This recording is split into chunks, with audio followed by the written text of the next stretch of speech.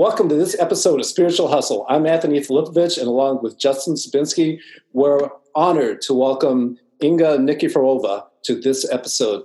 Inga was born in Lithuania? That's right. Okay, and you've been in Amsterdam for 15 years. You were able to start your own IT company, and now you're writing and painting, and you're into spiritualism and self-learning and self-discovery. Inga, welcome to the podcast. Thank you very much. Thank you for inviting me. I'm honored to be a guest on your podcast, and it's nice to see you again. And yes. So, Inga, one of the things we like to talk about the Spiritual Hustle is the way people have been able to learn more about themselves and evolve themselves, both mentally, physically, and spiritually. And one of the reasons we really wanted to have you on the call was for you to explain to us how you've been able to transform your life several times. And given the childhood you had, that would make it difficult for most people. But we would love to understand a little bit about your childhood and how you overcame some of those challenges and how you were able to transform your life several times and what that transformation looked like and how you did it. Yes. I think everyone's life, when it's starting, we just take things as they are and we perceive reality the way it has been given to us. So in the same way, I was just taking my reality the way it was given to me and just looking backwards when I became already adult, when I started to educate myself, and when I came in touch with certain topics and with personal struggle, I started to go deeper in that, and I started to realize how damaging it was. And so even realizing that, the way I was fighting and developing myself and getting out of it, how I was dealing with consequences of it, it was like kind of natural. It was going the natural way, natural flow, and the methods I was using, it seemed not particular to me, because I was just doing everything what was available at that time with tools that I had at that moment, and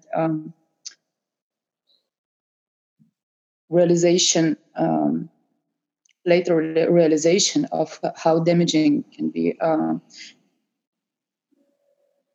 emotional, physical, and sexual abuse for a human life. Doesn't matter, is it a female or a male, just for human being.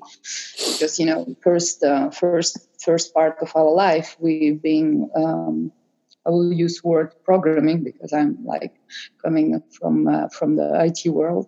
And right. So if you would imagine computer, it's something which is the most easier to visualize, and the empty hardware. You take empty hardware, and then step by step you download the operational system, you download the different kind of softwares, drivers, and everything. So the first part of our life, first 7-10 years, we get the most significant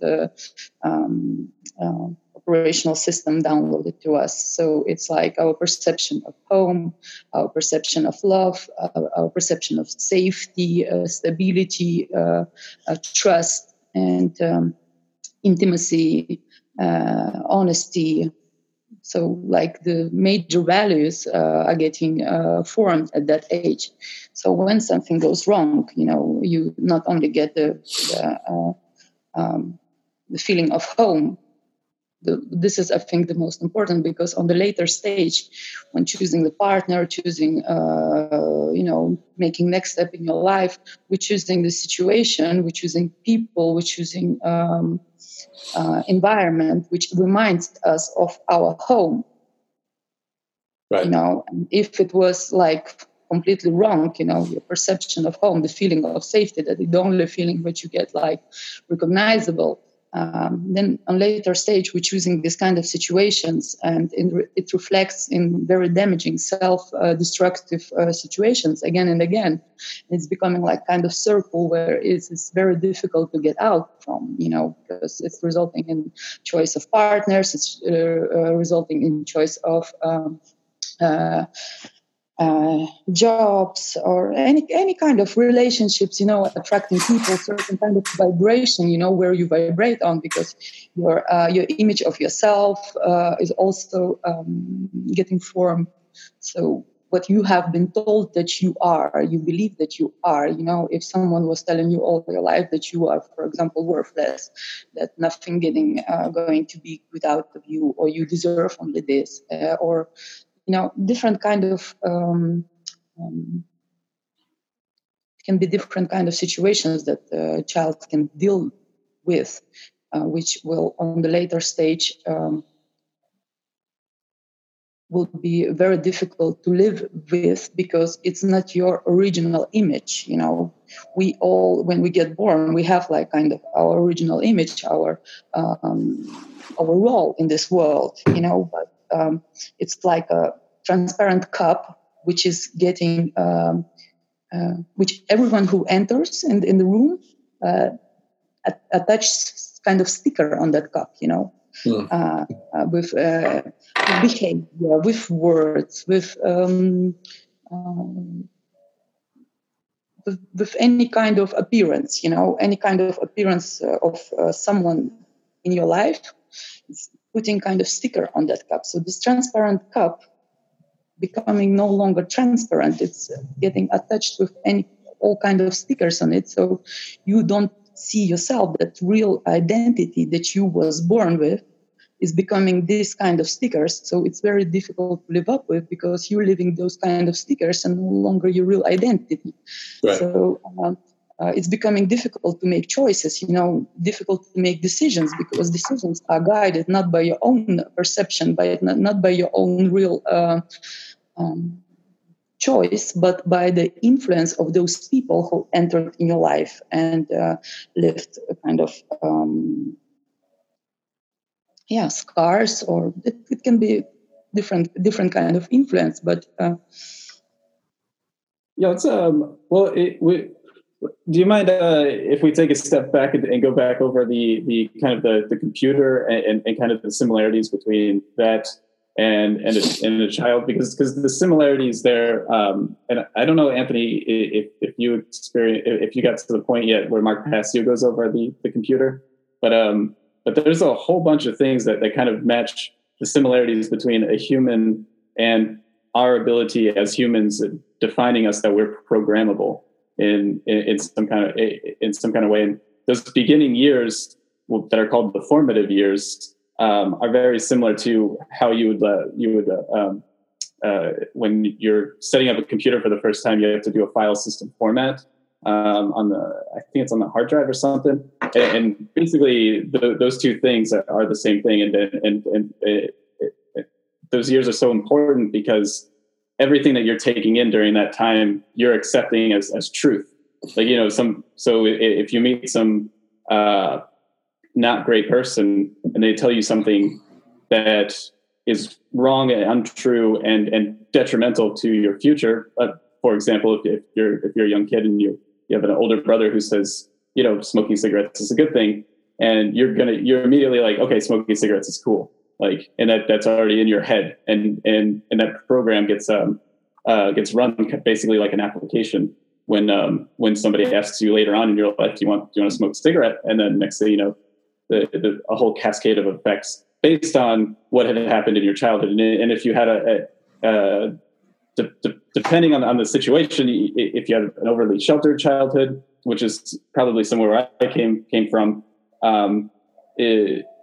you see similar things happen where they're not prepared. Basically, people who are overly sheltered are not prepared for the real world, whereas under people who had children who had a tougher childhood would have maybe gotten too much of a dose of reality too quickly, and you see how both of them kind of end up causing garbage to go in and then garbage to come out. It's like you can't expect a computer to work properly unless you remove all the bugs in the software. And so does that kind of make sense? Because I feel like that's a foundational thing that you're getting into right there. That's right. And it's even a little bit more than that, because, you have, like, for example, Windows and Mac. And if you download the Windows program on Mac, it will crash, So, that's one of the, like, kind of metaphoric comparisons that I can say about how someone feels or how someone functions when he been through a childhood where parents sometimes do it not with purpose or something, but however, the most significant abuses are coming from the family. It's not outside. Of course, outside in the world it can be damaging, but very often your own home, in your own home, it's getting because also it's you never talk about that. You never bring it out. It's like, it's your safe zone. You consider it as a safe zone, because can you imagine, like, if you like chicken getting born out of the egg, and the first thing it sees, it says like mama and goes behind it, but it can be a cat, or it can be a dog, and that little animal will go behind it. So the human being as well, you get born, and sometimes children getting born from damaged parents, and victims creating victims without being aware or without willing that, not even conscious about their own behavior. And these kind of damages, I think, are the most significant, because no one realizes even how damaging it is, and some kind of things are getting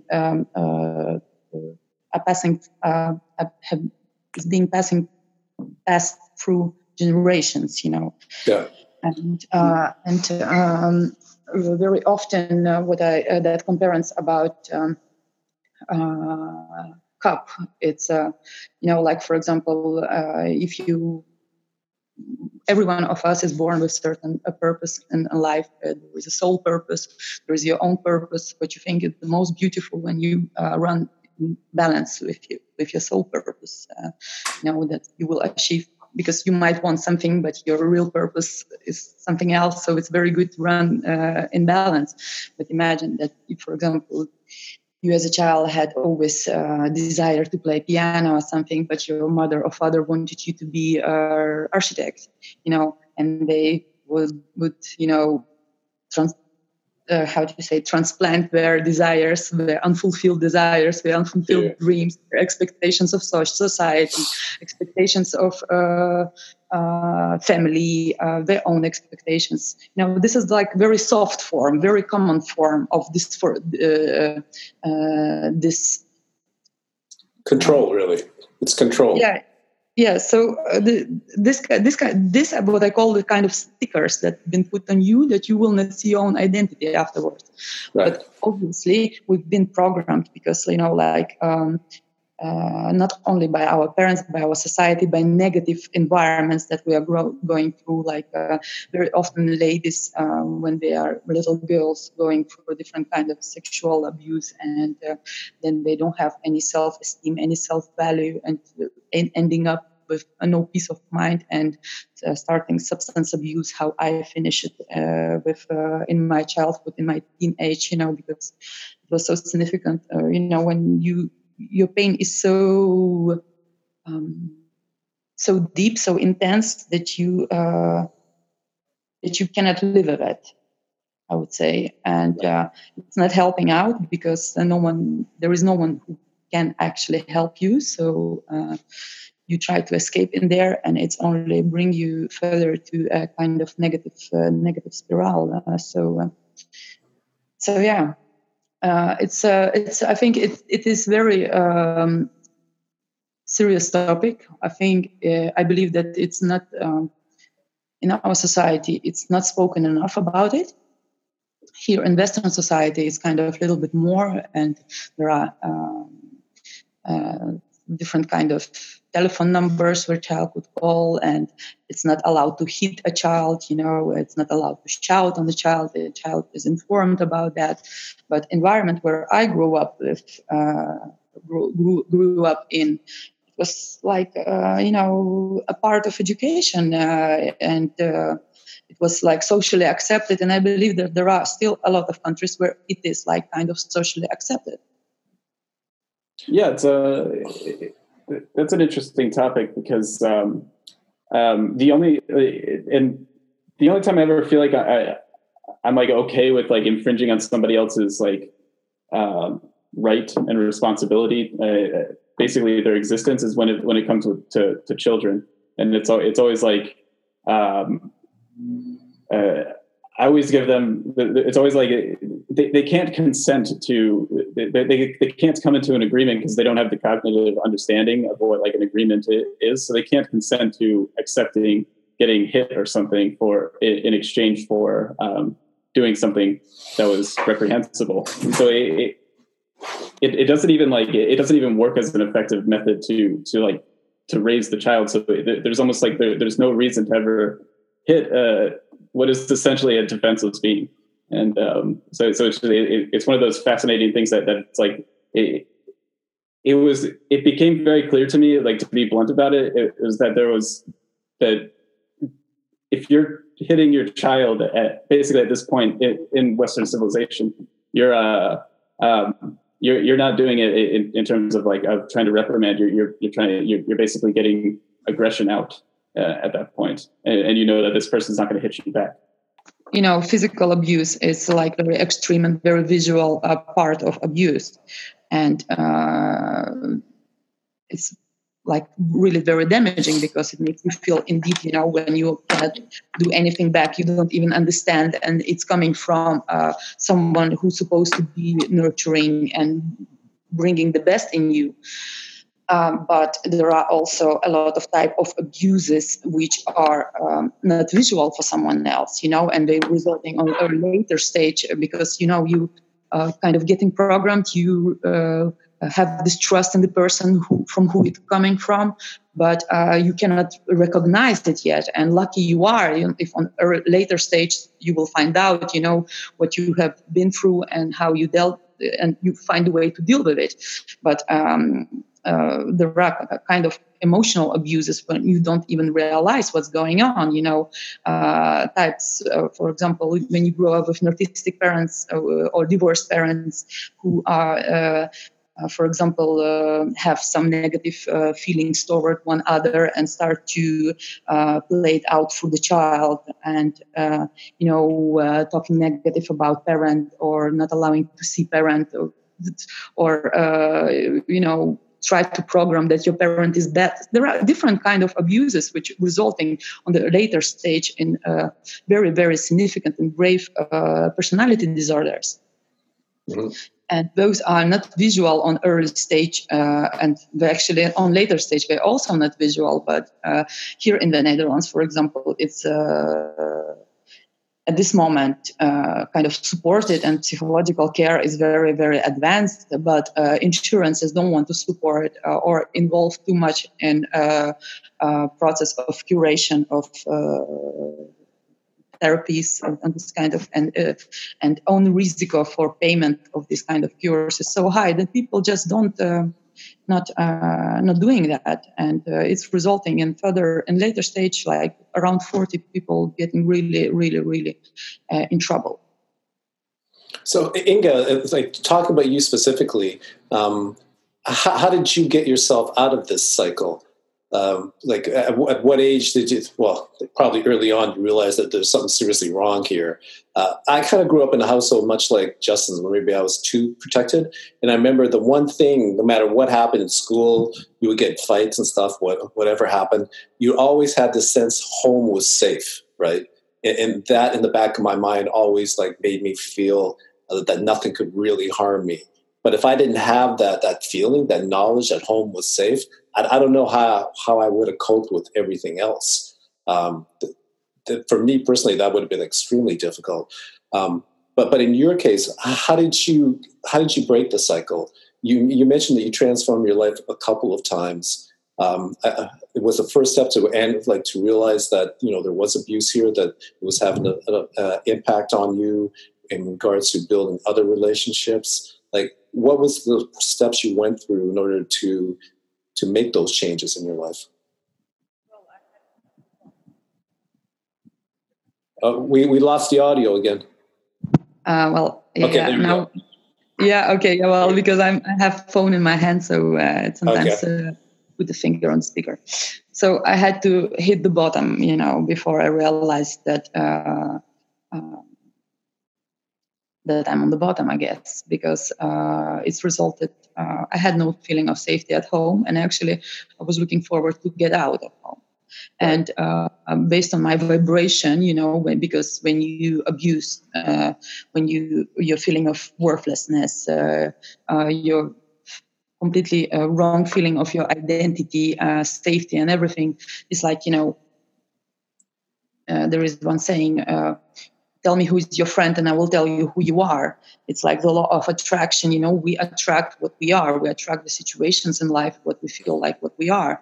And my feeling what I am was really low. So I was attracted to children who had similar background, who was on the street, who was not taken care of, who was just doing whatever they wanted to do and going with the flow. So I end up with by abusing hard drugs, and I went through heroin addiction, and it resulted in very significant consequences. And at some point, I realized that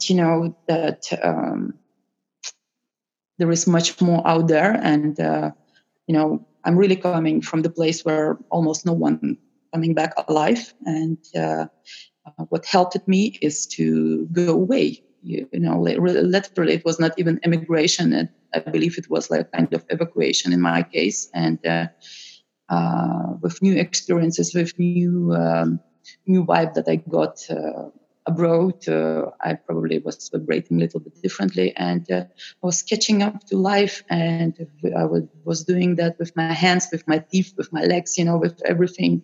I just was not willing to get back, nor to my family, nor to my country, and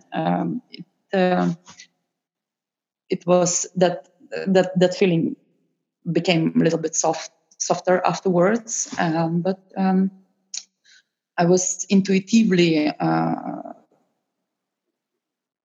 really intuitively trying to save myself, and the methods that I was applying, like now I realize that there are certain kind of researches, and that that it's really like scientifically approved that cold showers helping you to improve your mood, to overcome depression and everything. I had no clue. I was just doing cold showers since I was 15, and I was sporting a lot and trying to just move forward and to don't think, to don't look back. And I was really running so fast because I was the trauma that I was that I left behind was just so big that I probably was running without looking back on it, and just years later I realized that you cannot run away from yourself, because I was literally like running away from myself until I realized that I was struggling with something, and this something was just like something still the same. This always the same, always the same, always the same. I was keep on coming to the same situation all the time, the same, but with different kind of environment, different kind of people, different kind of situations, but it was still the same. And, the same song playing around and around. And it was a little bit difficult to break it through. And so then I realized that that probably I have to take a little bit more careful look on my past, and to perceive it more, to look at it, to deal with it, because at some point, I was just doing everything, trying to occupy myself with different kind of activities to just escape myself, escape pain. It was too difficult to confront the pain. And I notice a lot of people who deal with the same situation, and like, that feeling of looking for the partner, looking for love, that like some part of yourself is missing so much, and you try to find it somewhere else through kind of relationship or through something. Mostly in relationship, you try to find someone to fall in love with, and to find that unconditional part of something that is missing in you, because you don't love yourself, your values, your self-esteem is so low. You just looking someone to something external to fill it in, and then you get ended again in the same trap, in the same destructive situation, because you again make choices based on that idea of home that you have, and this is miserable. Right. The idea of your home, of that feeling that you getting reminded of, like what is most known to you, like the first 7 years, first 10 years, you like get programmed for 50% of yourself, like then to 15 years, you get another 10-15% of programming, to 25 again, like another 10, and then the rest of your life, another 10%, so then you make choices in your life based on that feeling of safety that you have from your home. And I was struggling continuously with that. I was just trying to find out the way out of it, and it was very difficult on my own. So how did you end up kind of reversing the cycle and kind of vibrating out of it? How did that happen? At some point I realized, that my mind was so busy that I was not comfortable. I didn't find myself comfortable with my own thoughts, like I tried to change my life, and I was ending up on changing decorations, all the time, I want to change my life. Then, okay, I change my hair color, or I change a partner, or I change something in my home, or I change a job. And again, the feeling of miserableness, or even worse, after, because then you end up in breakup, or you again end up in fight with your boss, or you end up, you just don't find fulfillment or happiness. So again, in some point intuitively, I started to try to meditate, but my head was so busy that I couldn't find any way out of it. So I decided, I don't know how I came to this, but I decided to write down my thoughts. I started wondering, like, what am I busy all day with? Okay, what are my priorities? Okay, I have,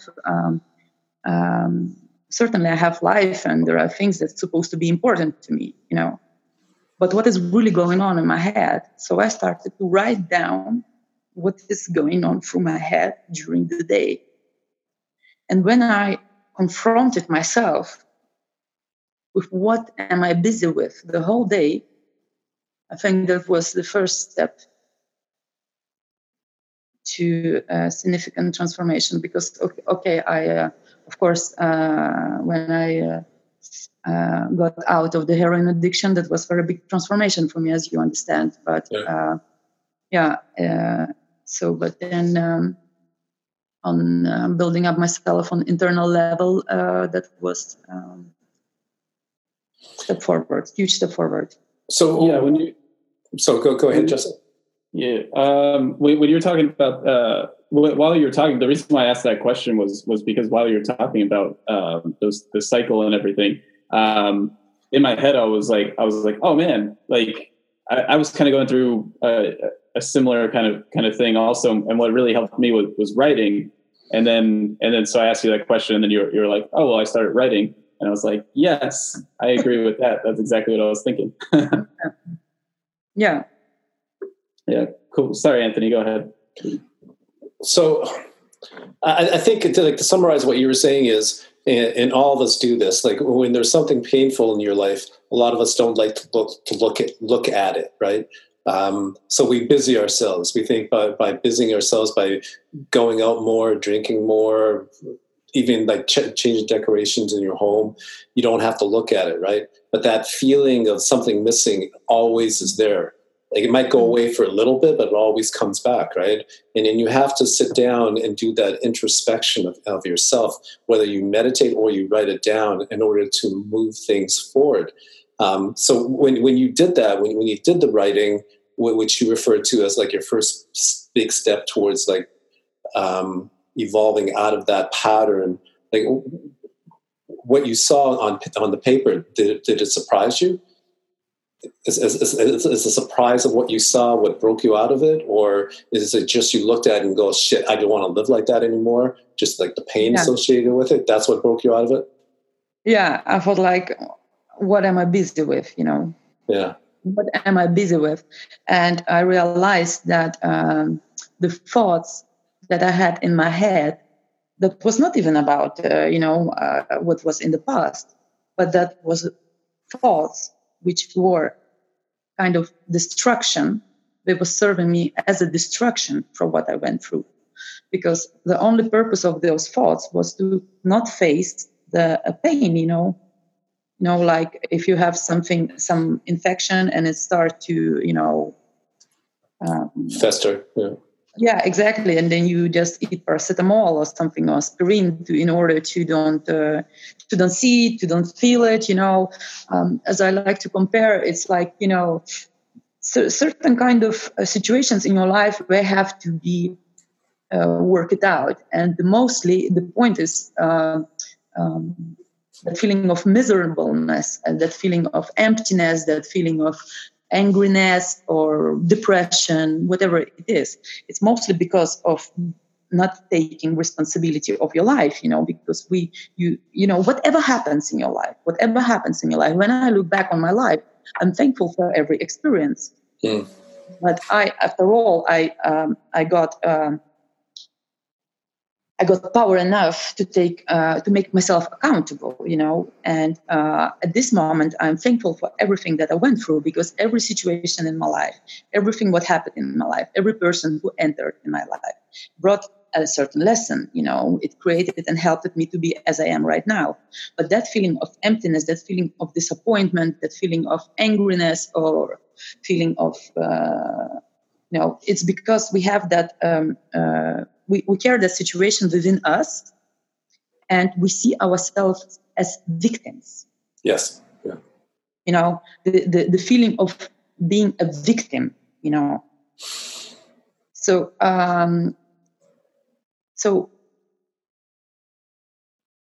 it was a huge transformational process for me to relook myself. Because I thought to myself, what's wrong? Why am I not feeling happy? Why is that feeling of emptiness? Why is that feeling of worthlessness? Okay, of course, it was significant what I went through, but now it's all right, I'm living in Amsterdam. I'm having a good job. I'm speaking a lot of languages, it's all here, take it, grab it, and do it wherever you want. So why not? Why not appreciate yourself? Why not appreciate this day? So I started with practicing, just like waking up every moment and thank myself, not thank myself, but finding ways to feel thankful for every day, for a bed that I have to sleep in, for that I'm alive, for that I have food, for, looking in the mirror. Most of the time when we look in the mirror, we find the most ugly part of us and we look at it, we don't look at the most beautiful part of us. We always find a dirty spot on our face, and we will look at that dirty spot, and we will, think about it all day. So step by step, I started to search for the things in life to be thankful for, and to feel grateful for. And of course, for me, it was, I had no teacher, I had no mentor or something. So it was a huge and long process of discovery, self-discovery. Now I have also people who helped me, of course. And, I found out that there are methods to work out and to get a really faster shortcut. And I really appreciate it. But I believe that it's still, it's like those stickers on the cup, you cannot remove them all and to see this, so that you get the transparent glass where you can see it through. It's a very dedicated work, which requires a lot of discipline, dedication, and accountability, like to keep yourself accountable, to remind yourself every day, what is your target and where you're going, where you want to go back or you want to go forward, and to keep yourself accountable and to remove that sticker every day, every single day, sticker by sticker, removing from yourself. And, those negative beliefs that you have about yourself. And I believe now, because I was busy last years as well with neuro-linguistic programming. It's, television, for example, works like a commercial. For example, if you watch 300 times, that Vanish removes all the dirty, stuff from your clothes, and you will go to the shop and you buy it. So the same, we build up idea about ourselves. And there are a lot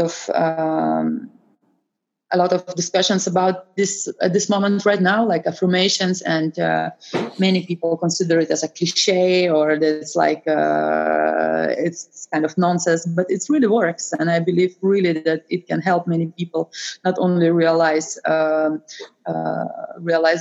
true potential, to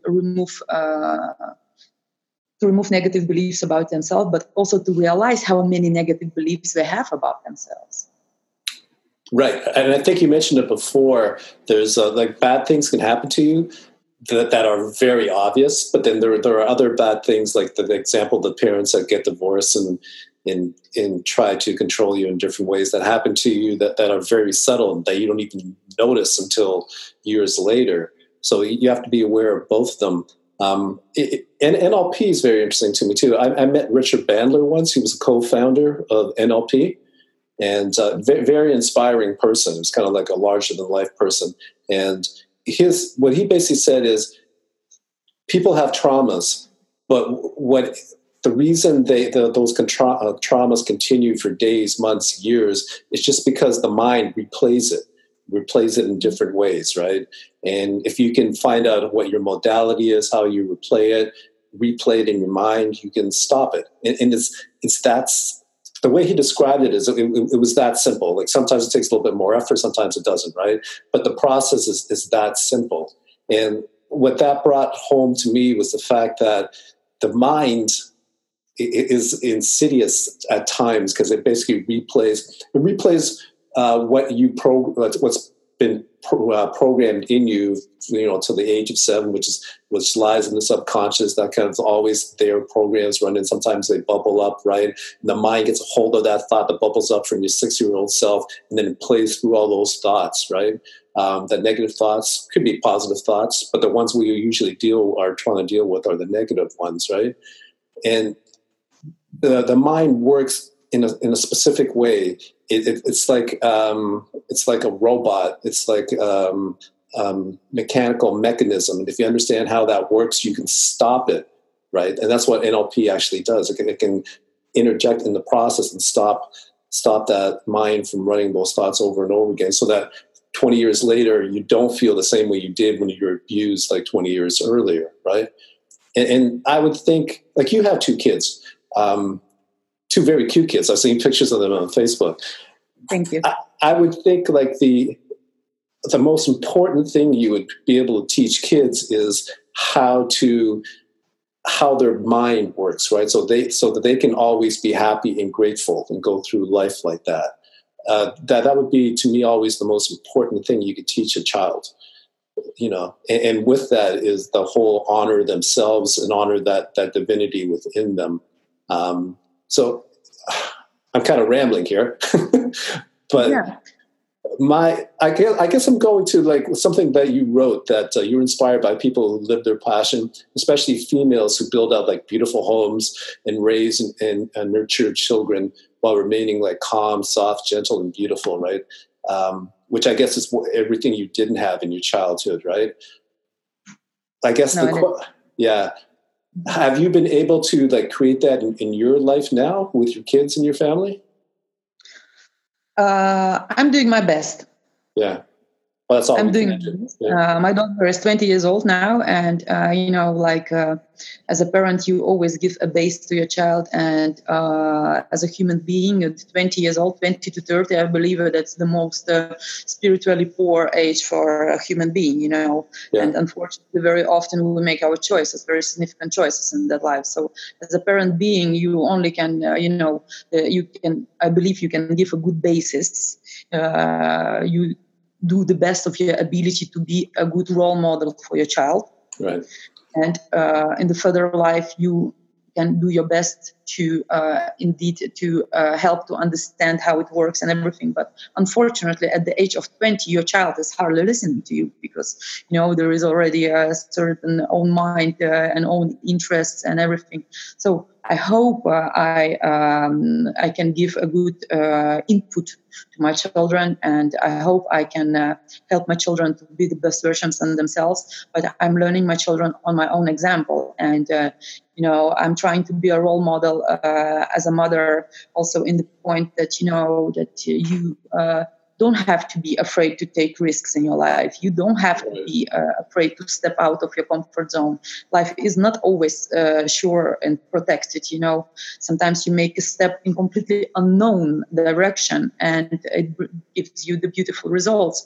And sometimes, not sometimes, but always, when you step out of your comfort zone, I always teach my children that comfort zone doesn't always mean that it's the comfortable sofa where you sit between all your, kind of pillows and eat grapes. It's not that, because most miserable situation can be a comfort zone.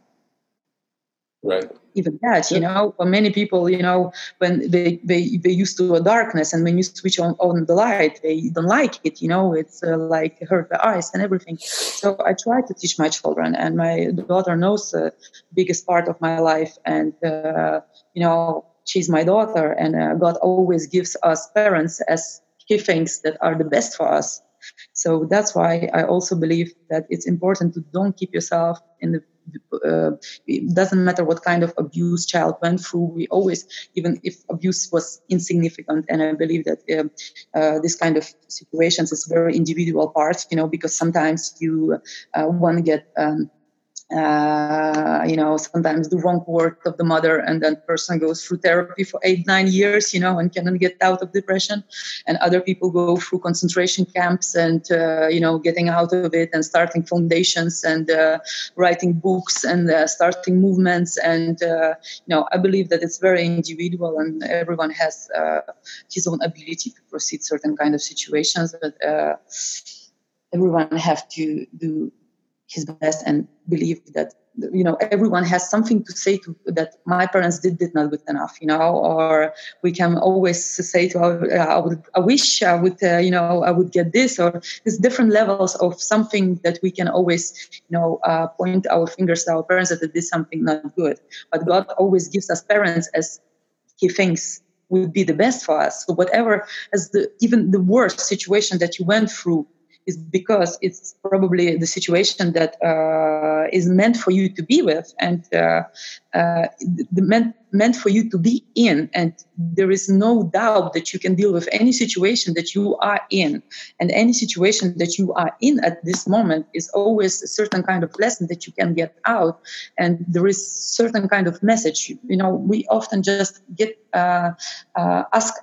or even don't ask ourselves the right questions, but any situation, which is, I'm talking not about the most happy situation where you sit and, like having the time of your life. There must be probably also a lesson, but most of the lessons we getting from the most difficult situations in our life. And most significant changes as well in life are going through most terrible situations in our life, like any kind of revolution, any kind of change on historical landscape of humanity or wherever. It's always ran through pain, a lot of violence most of the time, a lot of force, and a lot of traumas. Even life starts with pain. I mean, when female gives a birth to a child, it's a significant change in her life, but it's all going through pain. And very often we are afraid to face the pain. But through pain, we have ability to change as well as a human being. And we consider pain as something bad, but pain often results into something good as well. Well, you can definitely turn it into something good. But let me ask you a question, and this is something that I've been kind of dealing with or trying to sort out myself. And I got out a pen and a piece of paper and started writing down my thoughts on the subject. But it seems like in most cases, people have to hit like rock bottom, like you said you had to, and have to and be in a lot of pain to change. Why can't humans in general use like love to make that change? Why is it always, and I'm talking about myself too, right? I'm talking from the perspective that that's usually how I change. When things are painful, like too painful, I'll make the change. But I started thinking, well, why can't I use like love to make the change? Why does it have to be like the other extreme of that pain? You know what I'm saying? There must be a way to use love to make that change. That would be great. I mean, what kind of world would that be where everyone used love in order to make changes, right, instead of pain? At some point, Anthony, it's a very interesting thought what you say, but at some point, there is like white and black. Yeah. There is good and evil. But at some point, I don't want to say too loud what I'm trying to say, but most of the time people are more passionate in doing evil things than doing good things. Yeah. And I think there is the fucking problem right there.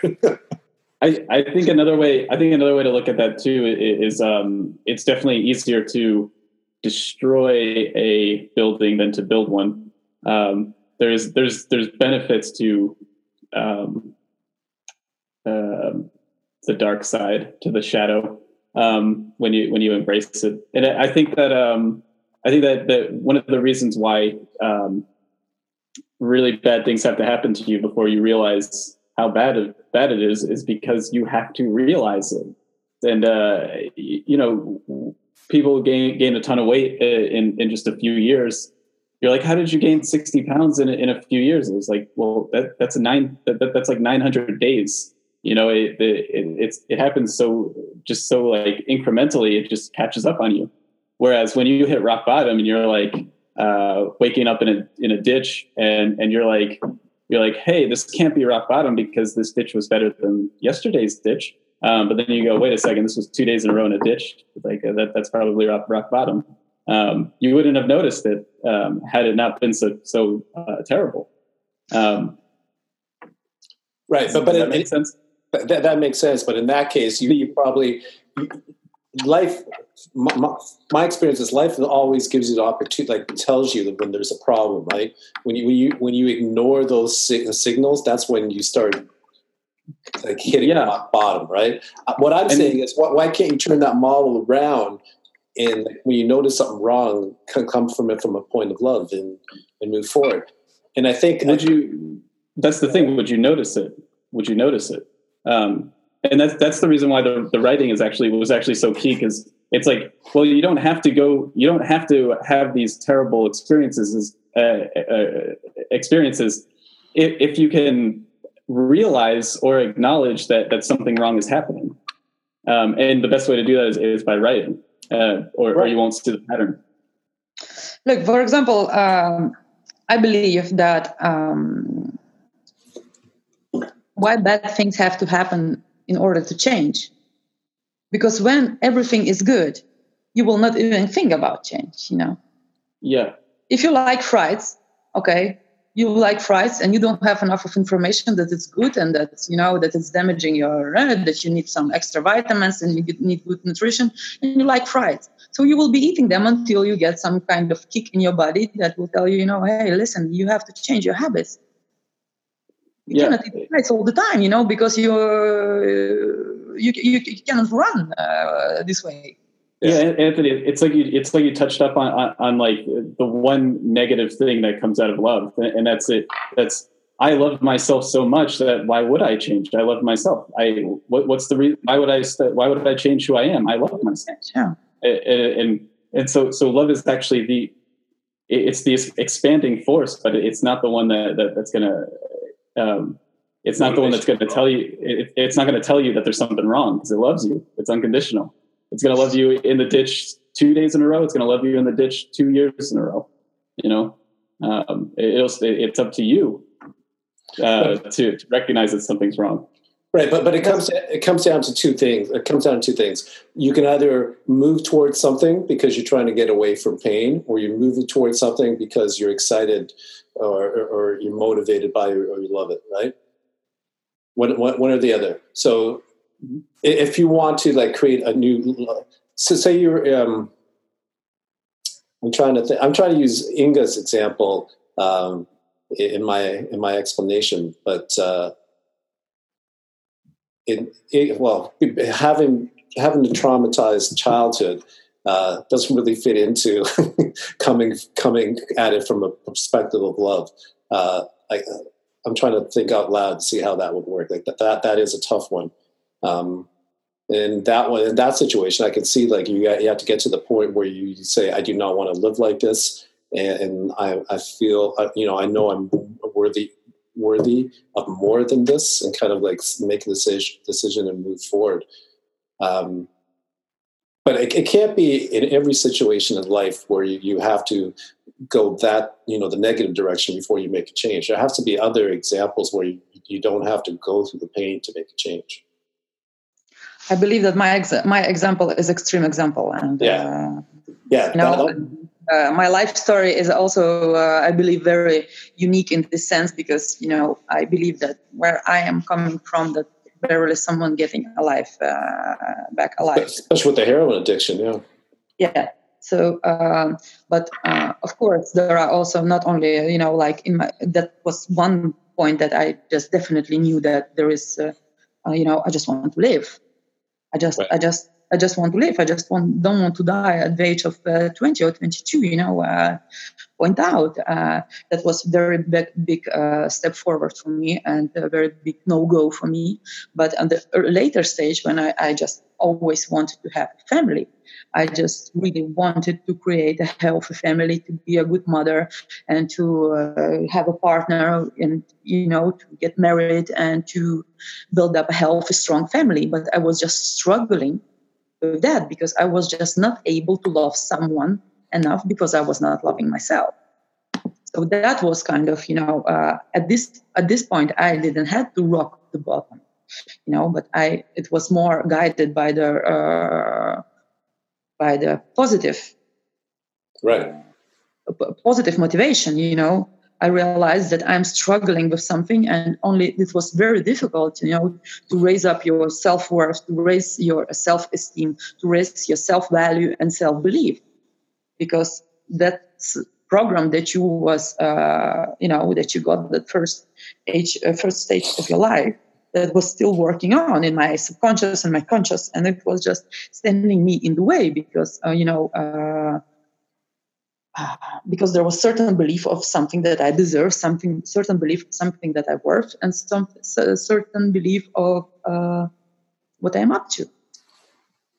So let me ask you another question, and this is really positive for me too, because as I'm asking these questions, I'm thinking of situations in my life where I need to get over something and how I did it, and kind of comparing notes. So with all the trauma that you received as a child, and given the fact that, since I think you were saying since 20, you've been working on kind of dealing with that by writing, by NLP, cold showers.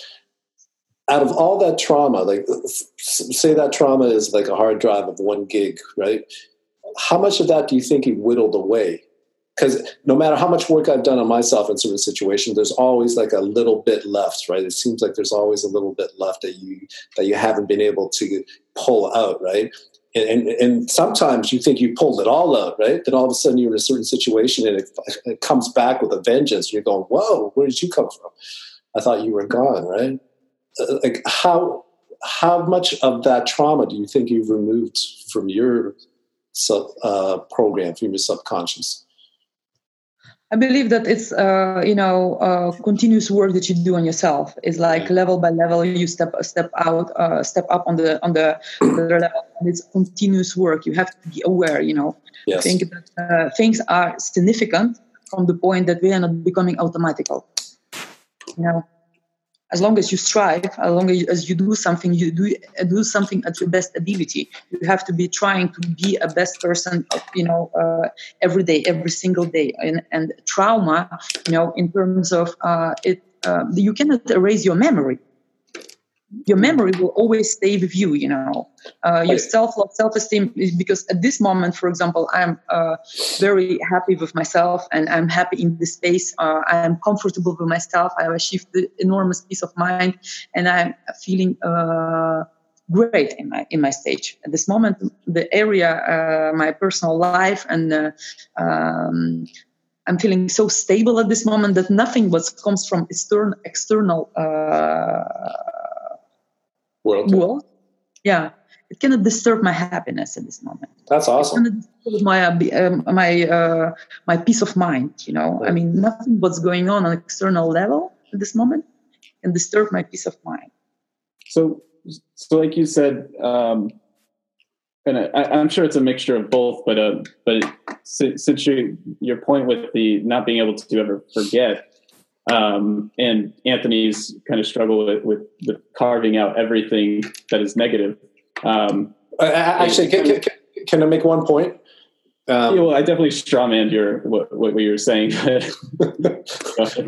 Well, my point is this. Maybe my analogy after thinking about it is incorrect, because you don't get rid of your memories, right? But I heard someone say that memories with emotion, if they're negative emotions, is what caused the trauma, right? Memories without the emotion, like say you remove the negative emotion from it, that's wisdom, right? Exactly. Well, yeah, I don't know if I call it wisdom. I call it like acceptance. Like you accept that this happened to yourself. Maybe it is wisdom. No, it's wisdom because you learn from it. Yeah. Okay. Yeah. You can unload this emotional weight that you're carrying on. Right. And exactly, Justin, what you said is that you have to accept yourself. Because by refusing a part of yourself, by refusing to accept the part of your past, you're refusing part of yourself. In fact, Yeah. To live with the part of yourself that you cannot accept. But when you adopt a mentality for yourself that everything happens for the best, everything, whatever happened in your life is happening for the best. And it's your free will to decide whatever you are going to choose in your life. There are many things available, as well as position of staying whole life in position of victim and carrying that emotional luggage. It's also free will. You can choose, because it can be a comfort zone. It can be comfortable, but as I said, it's sometimes most miserable situations can be really comfortable for a person. And, some people even don't believe that they are deserving to be happy, or that they deserve to have something else than that. And that's the biggest problem, I believe, that because people get used so much to that position of victim that they're carrying all life, that they're not even able to see themselves in any different kind of position. And in fact, you cannot erase your memory. We're comparing now ourselves and human being to computer. That's very right, but it would be also nice to remove that kind of flesh, and delete the kind of memory, but it's impossible. And it's only, important to take care that you make sure that your operational system is compatible with your hardware, and you're not crashing down. It's not even by removing the box or something. Sometimes the whole operational system is wrong there. And I think that's very important, that it's compatible and everything running smooth. It's like going back to what you were saying when you just feel like you're working solely because if you stopped working, those thoughts would start popping up. So it's like you're doing anything that you can to not have these terrible feelings come up. Like maybe that goes to drinking. I know I had a buddy who he used to just drink, and if at any point, like while he was driving, because he had to drive to and from work 40 minutes, and he couldn't drink, he had to blast music like as loud as he could so he wouldn't have those thoughts. And the craziest part about all of that is all that you have to do for the acceptance is to have those thoughts, experience those thoughts, accept them. Exactly. And when I say accepting them, you just kind of think of them and you go, yep, I did that. And then you just kind of make a joke about it. And then you move on with your life. And it's like, oh, that's all I had to do for these last 10 years. That's like, something also, because it's very easy to give an example in a metamorphoric way. So, like when you go to the gym, for example, or something, and you have a towel, which is like, has a little bit of humidity, and then you throw it in the wash.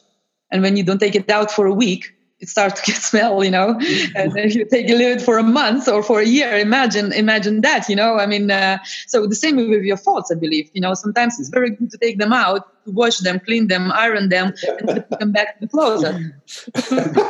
I love that metaphor. Well, I think that's something we overlook. Definitely. I think, Inga, you overlook it too, is that you speak 4 languages, right? 6 languages. Yeah, it was something ridiculous. So I have a couple of theories on that. And second of all, neurolinguistic programming is its own language, so that's technically 7 now. But on top of that, I firmly believe that you can bend and create reality. Words bend and create reality, almost certainly, because I can change things just by saying them. I can literally put somebody in a bad mood just by talking to them. That is an extremely powerful thing that we don't think about. But one of the ways that I say, well, if you want to be able to create and bend your reality more, is to broaden your vocabulary. And everyone always thinks that what I mean is to broaden the vocabulary of your native language. That's not the fastest way to broaden your vocabulary. The fastest way is to learn another language. And in doing so, your metaphors come from multiple different sources. So they hit people completely. Like Anthony and I were completely blown away by that metaphor, but that might be something that you would have picked up had you wouldn't have picked up had you not learned a specific language where that sort of metaphor is more common. Not like that it's used all the time or anything, but it's more common. It's more possible for you to experience it. Whereas I can never learn anything from somebody who solely speaks Spanish. I will never be unless I learn Spanish. So you really hinder yourself. Whereas somebody who speaks many, many different languages, you start to see the connections in the reality itself almost simply because of all the languages. Am I making sense with this? Were you experiencing growth in consciousness as you learned more languages, pretty much? Yes, I really understand what you're trying to say. And it's really true, because more languages you speak, more languages you understand, the more connection between them you can see. Mm-hmm. And it's a very interesting topic. Like,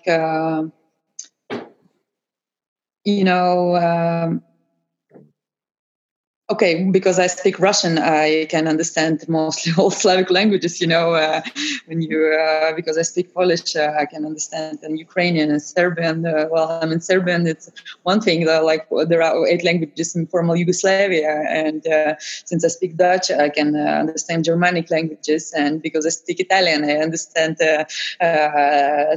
Spanish, French. And it's very interesting, in fact. And the connection is very, very interesting. Today I was like, we often don't ask ourselves questions, and or we ask stupid questions, like, why do I deserve this kind of, why do I deserve it? And of course, the universe will give you really the answer, because you, why do you think you deserve it? Yeah, because you're stupid and because you did that and that, that's the right question, ask to yourself. But, I will not be now giving a lesson on what kind of questions you should ask yourself. But recently I was asking myself a question like, because, for example, I started to learn Hebrew at this moment, and I get a lot of interest in the Yiddish language, and I notice a lot of familiarity with German language, and I felt like how come this so what started earlier, and then connection, because there was Roman Empire, and the Roman Empire was hit by barbarians, and barbarians were kind of Germans who was running in the forest and was like not educated people and, considered. And then you start looking further and further. And after destruction of temple, when Jews was away from the land, and went through four corners, four sides of the world. Mm-hmm. And so I started questioning myself: what is the relation? Is it German that was transformed to Yiddish, or is it Yiddish that transformed to German? So when you go, for example, further in the study of the beginning of the world, and you have the man was called Ish, No, I didn't know that. No, yeah, well, all right. The man was called Ish, Ish, and woman was called Isha, and the relation to German Ich. So what's very interesting, in fact, yeah. That's cool. Yeah. So yeah, that's the stuff that the Hebrew is really going to round that out. Do you speak Greek also? No. I'm getting ahead of myself because I'm excited because now we get to bring religion into this too. And being able to as you learn Hebrew and being able to read Hebrew in the Torah, that's really the best way to absorb that information too. And the fact that you're able to do that or will be able to do that is fascinating. And the other fascinating thing too is the grammar within all of it, because there's really explain to me how your experience is when it comes to grammar throughout these languages. Well, first of all, I'm just a beginner, and it's very interesting for me. Not just for no sound letters, no sound letters, and all the letters going all the unsound letters are one after each other, and then you have some certain signs down under the letters, which makes brings you understanding of what kind of sound should be between the letters. So it's very profound, and I'm not an expert in that yet, but I had always to learn Semitic language, and so now I'm getting to it, and it's. Yeah, I didn't mean it for just Hebrew, but from the other 6 languages that you speak, how the grammar transfers over. The structure of the grammar, because how I came also to this point, because from one for example, when you take, for example, English word impossible, and the grammar, like Italian word is impossibile. It's just like and then French is impossible. So it's like how grammar is transferring to from one language to another. It's very not difficult to define, but it certainly helps you to read. I don't know how to explain, but it helps you to read between the lines. So so I have a good example of that. What is in French? How would you say caution? In French? Yes. I have no clue. You don't speak French? No. Okay. Well, if you don't speak, the only language Inga doesn't speak. I wasn't paying attention because you speak so many different languages. I just assumed French. Wow, that is a bias within me. Well, anyway, so just to give an example, in French, caution is advertisement or something like that. It almost translates exactly to advertisement in if you look at it from an English speaking perspective. If you're just looking at the word, and I just happened to see that one day, and if that was a language that you spoke, the reading between the lines that you're talking about is, well, in French, they literally call advertisements or they literally call caution advertisement. And it indicates to that you should be cautious when you're interacting with an advertisement, because they're trying to sell you something. They're basically trying to trick you into purchasing a product potentially that you don't need. And those little reading between the line things are a big deal when you really start breaking down language. You know what I found very interesting discovery, that word breath in Russian. That's a good one. In Russian, if it's you translate it in Russian, it's dышать. And the how do you say, the core of this word is dusha. It means your soul. Mm. Okay, so breath is soul, and there are other languages as well, especially in Hebrew. Words breath has the same root word as a soul. So we often underestimate our breath. We take it for granted as our thoughts. As we was just talking about, how unaware we can be of something, what's going on in our inner world, in our thoughts, in our mind, in everything. At the same point, we are not aware of our breath. However, it's the first thing that we do when we get born, and it's the last thing we do before we die. And that's one of the things that we take the most for granted. True. Yeah, and on top of that, the connection with the word breath in India, the nirvana, that word means to blow out, which is basically their way of saying to breathe. And that's those sort of connections are the ones that are like. They make you think like wow, there's like these are all connected and they all speak different languages and stuff. It's just all very interesting. Yeah, absolutely. If I would be able to give myself an advice to my younger self, that would probably be the one to bring myself more deeper on the level of linguistics and to give myself a better go and to keep up myself more to my feminine side. And we very often try to not very often, but I notice here in the Western world, what we spoke in the beginning, that emancipation here in West reached certain kind of level that people cannot find any peace anymore. Yeah.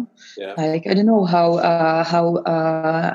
what kind of relationship it has to the childhood or childhood traumas or wherever. In my case, it was also I was born boyish because my mother wanted to have a son, for example, so I tried to be a boy a little bit more. But when I was doing here a discovery and research, I was interview a couple of women here, and I was asking them, what is the biggest challenge in being a woman? It was so surprising for me when they starting to give an examples that were completely masculine, like because I cannot lift as much boxes as he can do, or I cannot drink as much beer as he can do, or I cannot make as much more money as he can do. But not many was talking about motherhood. Not many was talking about, combination of things, of nurturing, of raising children, and this kind of was very, very, very, very surprising to me. And I noticed that in this society, males are even ready to take care of a child in order to give female more freedom for work,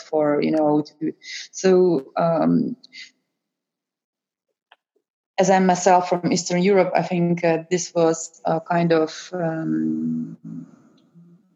very shocking for me, because in country where I'm coming from Lithuania, you stay for the pregnancy leave for a pretty long time, in some countries you can stay at home with your child till up to 3 years.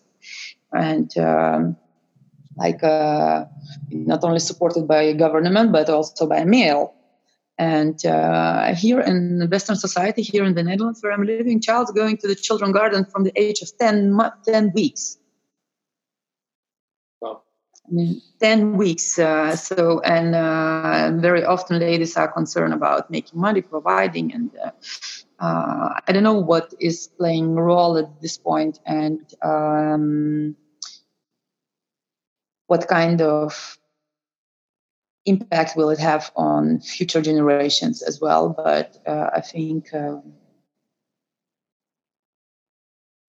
that's not the way it's supposed to be.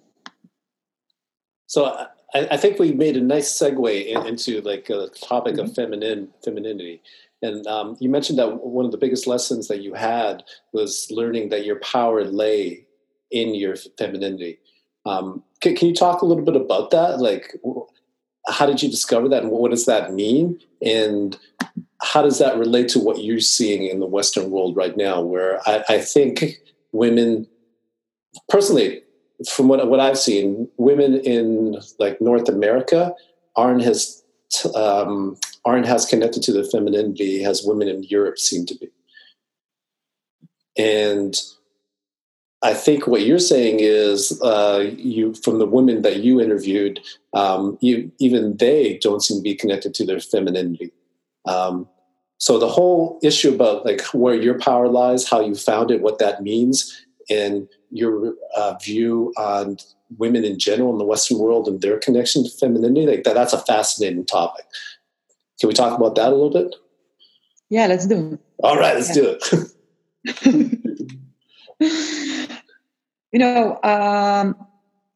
At some point, I don't know, is it the education, or is it the economics that don't allow certain longer pregnancy leave, or that your costs are so high that you both have to work, or is just an ambition that that ladies have and want to the searching fulfillments somewhere, but I believe that it's a kind of very selfish approach to the situation, because everyone looking for their own benefits, baby is born, baby within 10 weeks left with people who are completely not have nothing to do with that child, everything arranged by the government, everyone is working, everyone paying taxes, one having one ambition, one having another ambition, ladies trying to achieve positions, in the men's world, and more and more integrating, in the functions, which were like even 10 years ago or 20 years ago considered like strictly male world. Even IT world is now more and more ladies who are, trying to get in there.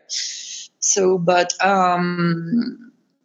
and very often I notice it is a certain kind of competition. It's not even trying to even live up with your ambition or trying to find a fulfillment, but trying to put yourself on the same level that men are, right? Which is completely unnecessary, I believe, because we cannot be on the same level. I don't think you want to be on the same level, right? No, we cannot be on the same level because the ladies are better. So same level. That is so true. I believe for ladies, even step back, it's not a step forward, it's a step back, because we have much more, we have other abilities. We are created differently. Our body is created differently, and we have ability to create. And we had always the ability to, to give birth to a child, to raise a child. It was our creation. And therefore, man was always, better as the scientists, as innovators, they had another ability to create. They also wanted to fulfill themselves because they never had that ability, natural ability to create a human life, to bring life forward, participate. They were always providers in a certain point, and it was always, it's known that a very big the big one of the top points which played big role in divorce is when men don't feel, part of the family because lady gives too much attention to a child or something. It can be very damaging to the family. So what it wants to say that we as the ladies have much more abilities, and we often don't use them. I noticed this in the Western society that often ladies don't use their female abilities in the daily life. They try to block their natural ability, which is a completely miracle. We have so much power, so much. It's like men can be a very nice.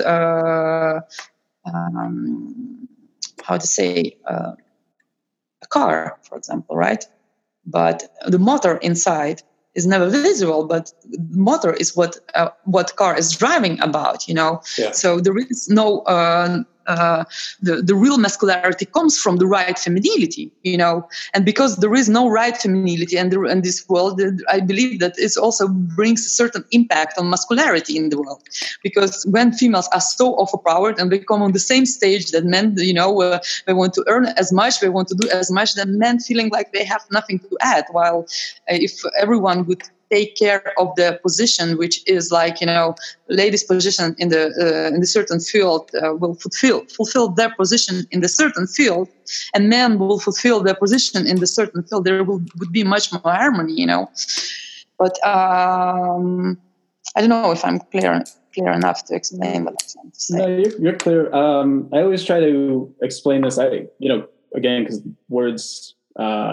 I find interesting, but I never been able to explain this in such a way where everyone's mind's blown, because my mind was blown when I realized this. But you look at the word woman, it's literally just the word man with woe in front of it, which makes sense for a number of reasons. One, because it also makes womb, but it's also because you're just like a man, except you're woe, whoa, you're a man, but you're way better. And the only comparison where it's blatant, where it's like, are you sure women are better than men? It's like, can a man make a child with your body? And it's like, no. And it's like, okay, then that's why women are woe, man. And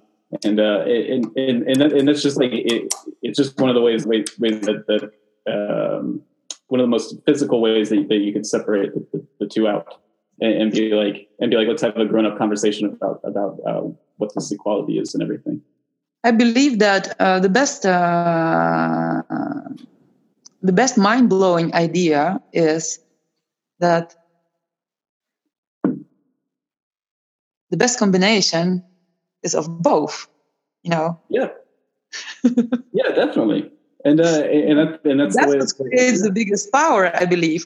And I notice a lot of as well now, not only in Western society but in general, when you miss this part of yourself, you're trying to fulfill it by searching, by just jumping into another relationship, because everyone wants to have, no one wants to be alone, right? Mm-hmm. No one wants to be alone. So depending on the how sometimes based on damage in our identity, or in damage in our in our eye, we are just willing to find someone, and we're willing it so desperately that we're jumping to the wrong conclusions, and it brings us back to to the wrong to the when start is wrong, let's say, then finish is also wrong. And so what I'm trying to say here.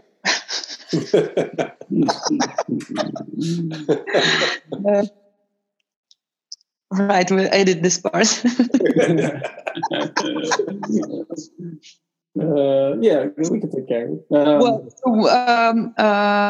What I'm trying to say is, that we all believe in that, godly relationship. We also always looking for our soulmate, yes, and that missing part of ourselves, and that we believe that we are incomplete until we find that part, that missing part of us. And the best part is the combination, because the idea is to be one part. We all believe in finding our soulmate and to be that one whole thing, and complete and perfect. So the best is, when we fulfill those parts,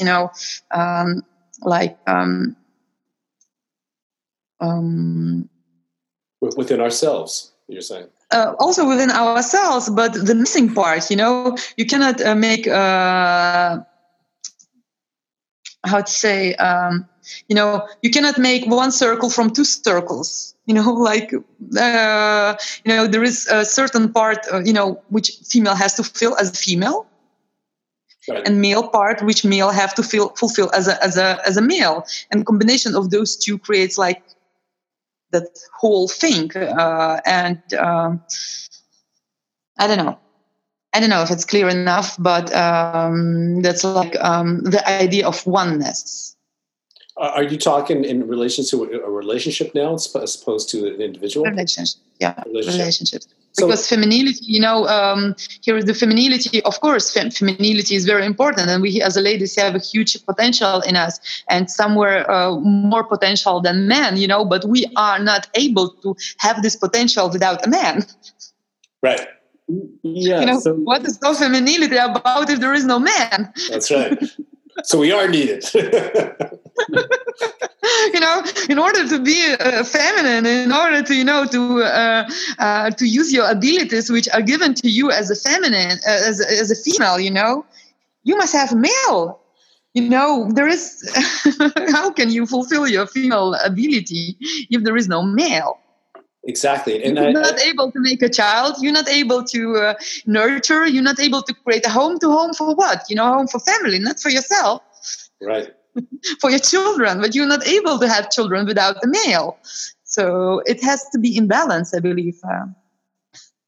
It has to be in balance. And I think maybe that's where some of the confusion comes in now. Everyone's talking about equality between males and females, and no one argues that it should be equals. People should have the same opportunities, but there are differences, right? And I think people are getting mixed up from the perspective, okay, we're all equal, and then all of a sudden they start ignoring the differences. And I think that's where the challenge comes in. So let me ask you a question. Describe what you think would be a healthy relationship between a man and a woman. Like, what roles would they play? So, does that make sense? Is that a fair question? Yeah, well, interesting question. Very interesting question. First of all, like modern lady, it's not only the modern lady, it's been always and this way. And not only ability to multitask, but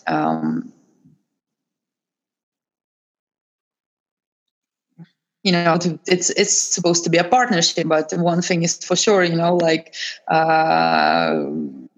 to getting along or to not getting along is, I think, the wrong perception. And I had a very good teacher on this matter, because woman and male doesn't supposed to get along, What? because they're not supposed to get along. Men are from Mars and ladies are from Venus, Shit, what's the use then? Huh? I think the biggest problem is it's not only I think that, but I've learned one thing, that the biggest problem is in any relationship that men and women try to get along, but we don't have to get along. That's where problems start, when we try to get along, because we see that we're not getting along. Men don't understand women, we don't understand men. We try to get along. We don't have to get along. Man is a man, and men's supposed to get along with men, and women's supposed to get along with women. So only we have to be, to find the right balance between each other. Like men's supposed to be caring and women's supposed to be nurturing. Okay, I'm trying, like everything you said makes sense to me, but I'm trying to understand how that would work within the confines of my relationship, right? You're not supposed to get along. I'm going to try that with my wife when we get off this podcast. I'll let you know how it goes. Yeah, well, no, of course you have to get along. I mean, but on a certain level, because sometimes, there is one very good joke, like in afterlife, in afterlife, there are two queues for those men who were like.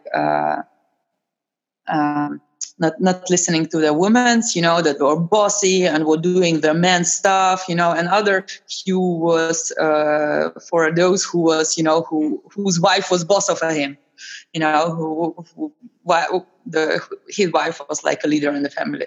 Right. And then the queue where man was the boss in the family, was like short. There was a couple of men standing there, and so the journalist came to that queue where was like a couple of people standing, couple of men standing. Said like, "Hey man, what are you doing here? It's like, can you tell me, how your life looked like, when you was alive?" And so like. I said, why? I said, no, you're standing here in the queue where, standing all males who was boss in the family. So like, wow, how can I know? My wife told me to stay here.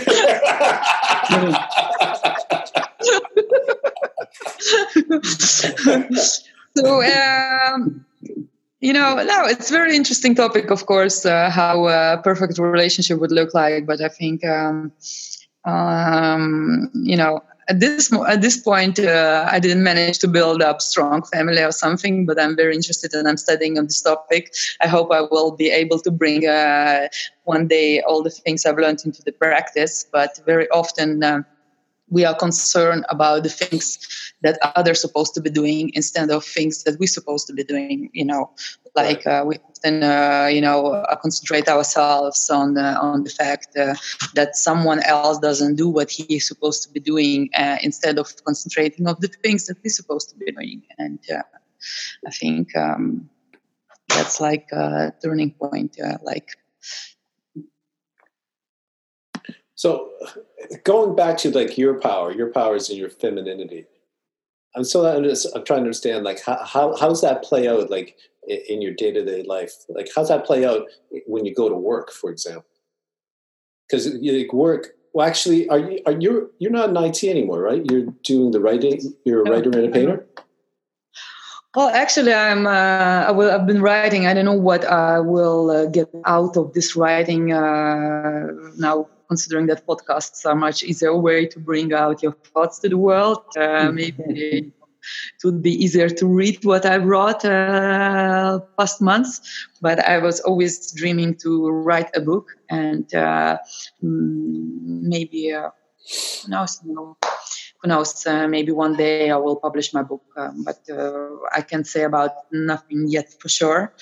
Just based on my memories, based on my methods, based on my outcome and everything. Only I was always saying to myself that I believe that writing book is better from the end. You have an outcome, right, and then you write down how you came to this outcome.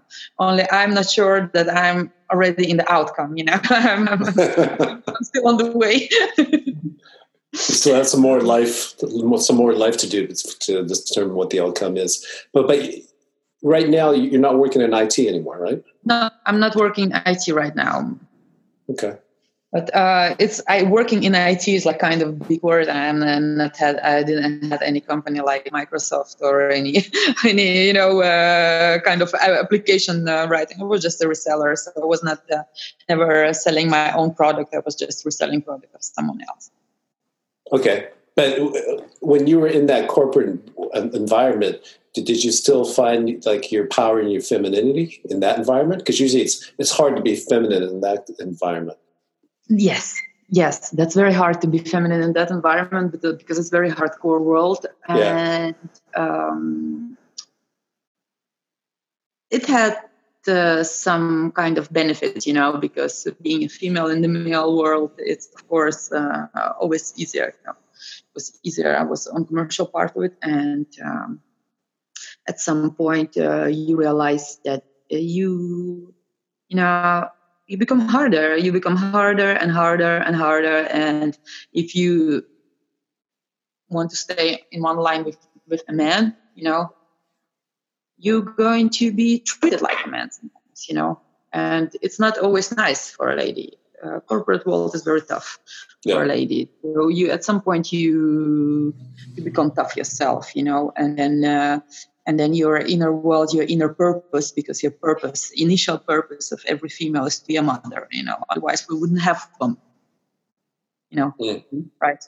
And we wouldn't be created for this, miracle of creating children, So this is our initial purpose. And at some point, I don't believe that as a female, you can get complete fulfillment or feel really, really fulfilled based on your successes in the corporate world, Yes, I've always believed that also, but you're the first woman I actually heard verbalize that.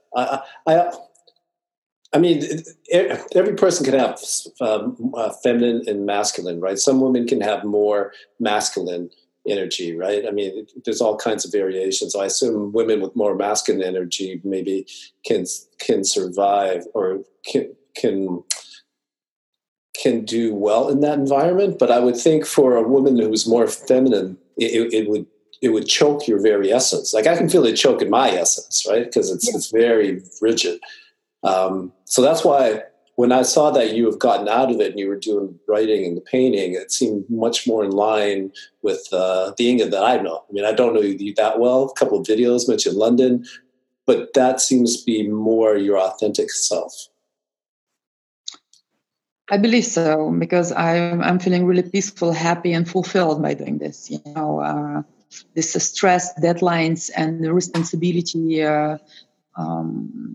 They drag you away, Of course it's possible. I mean, you can become like a robot or Terminator, nearly Terminator, and have like a drive $1 million business and then have a beautiful home and prepare a nice dinner and be a wonderful mother and wonderful wife and, and bring your share in every part of your life, and everybody happy. I believe you cannot be everywhere at the same place. But when you are in the corporate world, it takes so much of your energy that I believe that not nearly impossible to be anywhere else. When I used to have my company, it was just like taking all of my head. And,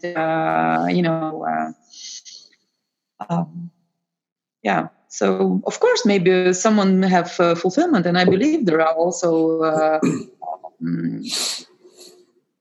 businesses that brings you a lot of fulfillment, but then we're talking more about your passion, living your passion, and like there is very nice cliche saying, like find what you love and you will never have to work anymore. But right. I'm talking, I don't know. Maybe there are, of course, ladies who is like passion to be a chief executive officer, and she's just like calm and commanding there, and like everything is arranged and fixed. Probably it's her passion, and probably someone is driven by status, someone is driven by ego, someone, I'm sure there are different kind of people in this world. I'm sure kind of people find different kind of fulfillment, and I'm sure there are very great leaders, and there are even country leaders who find the fulfillment in running huge economical, great economical powers in the world, but I don't know if they are great mothers as well. True. So Inga, I can't believe I'm just looking at the clock now. We're over an hour and a half into the podcast.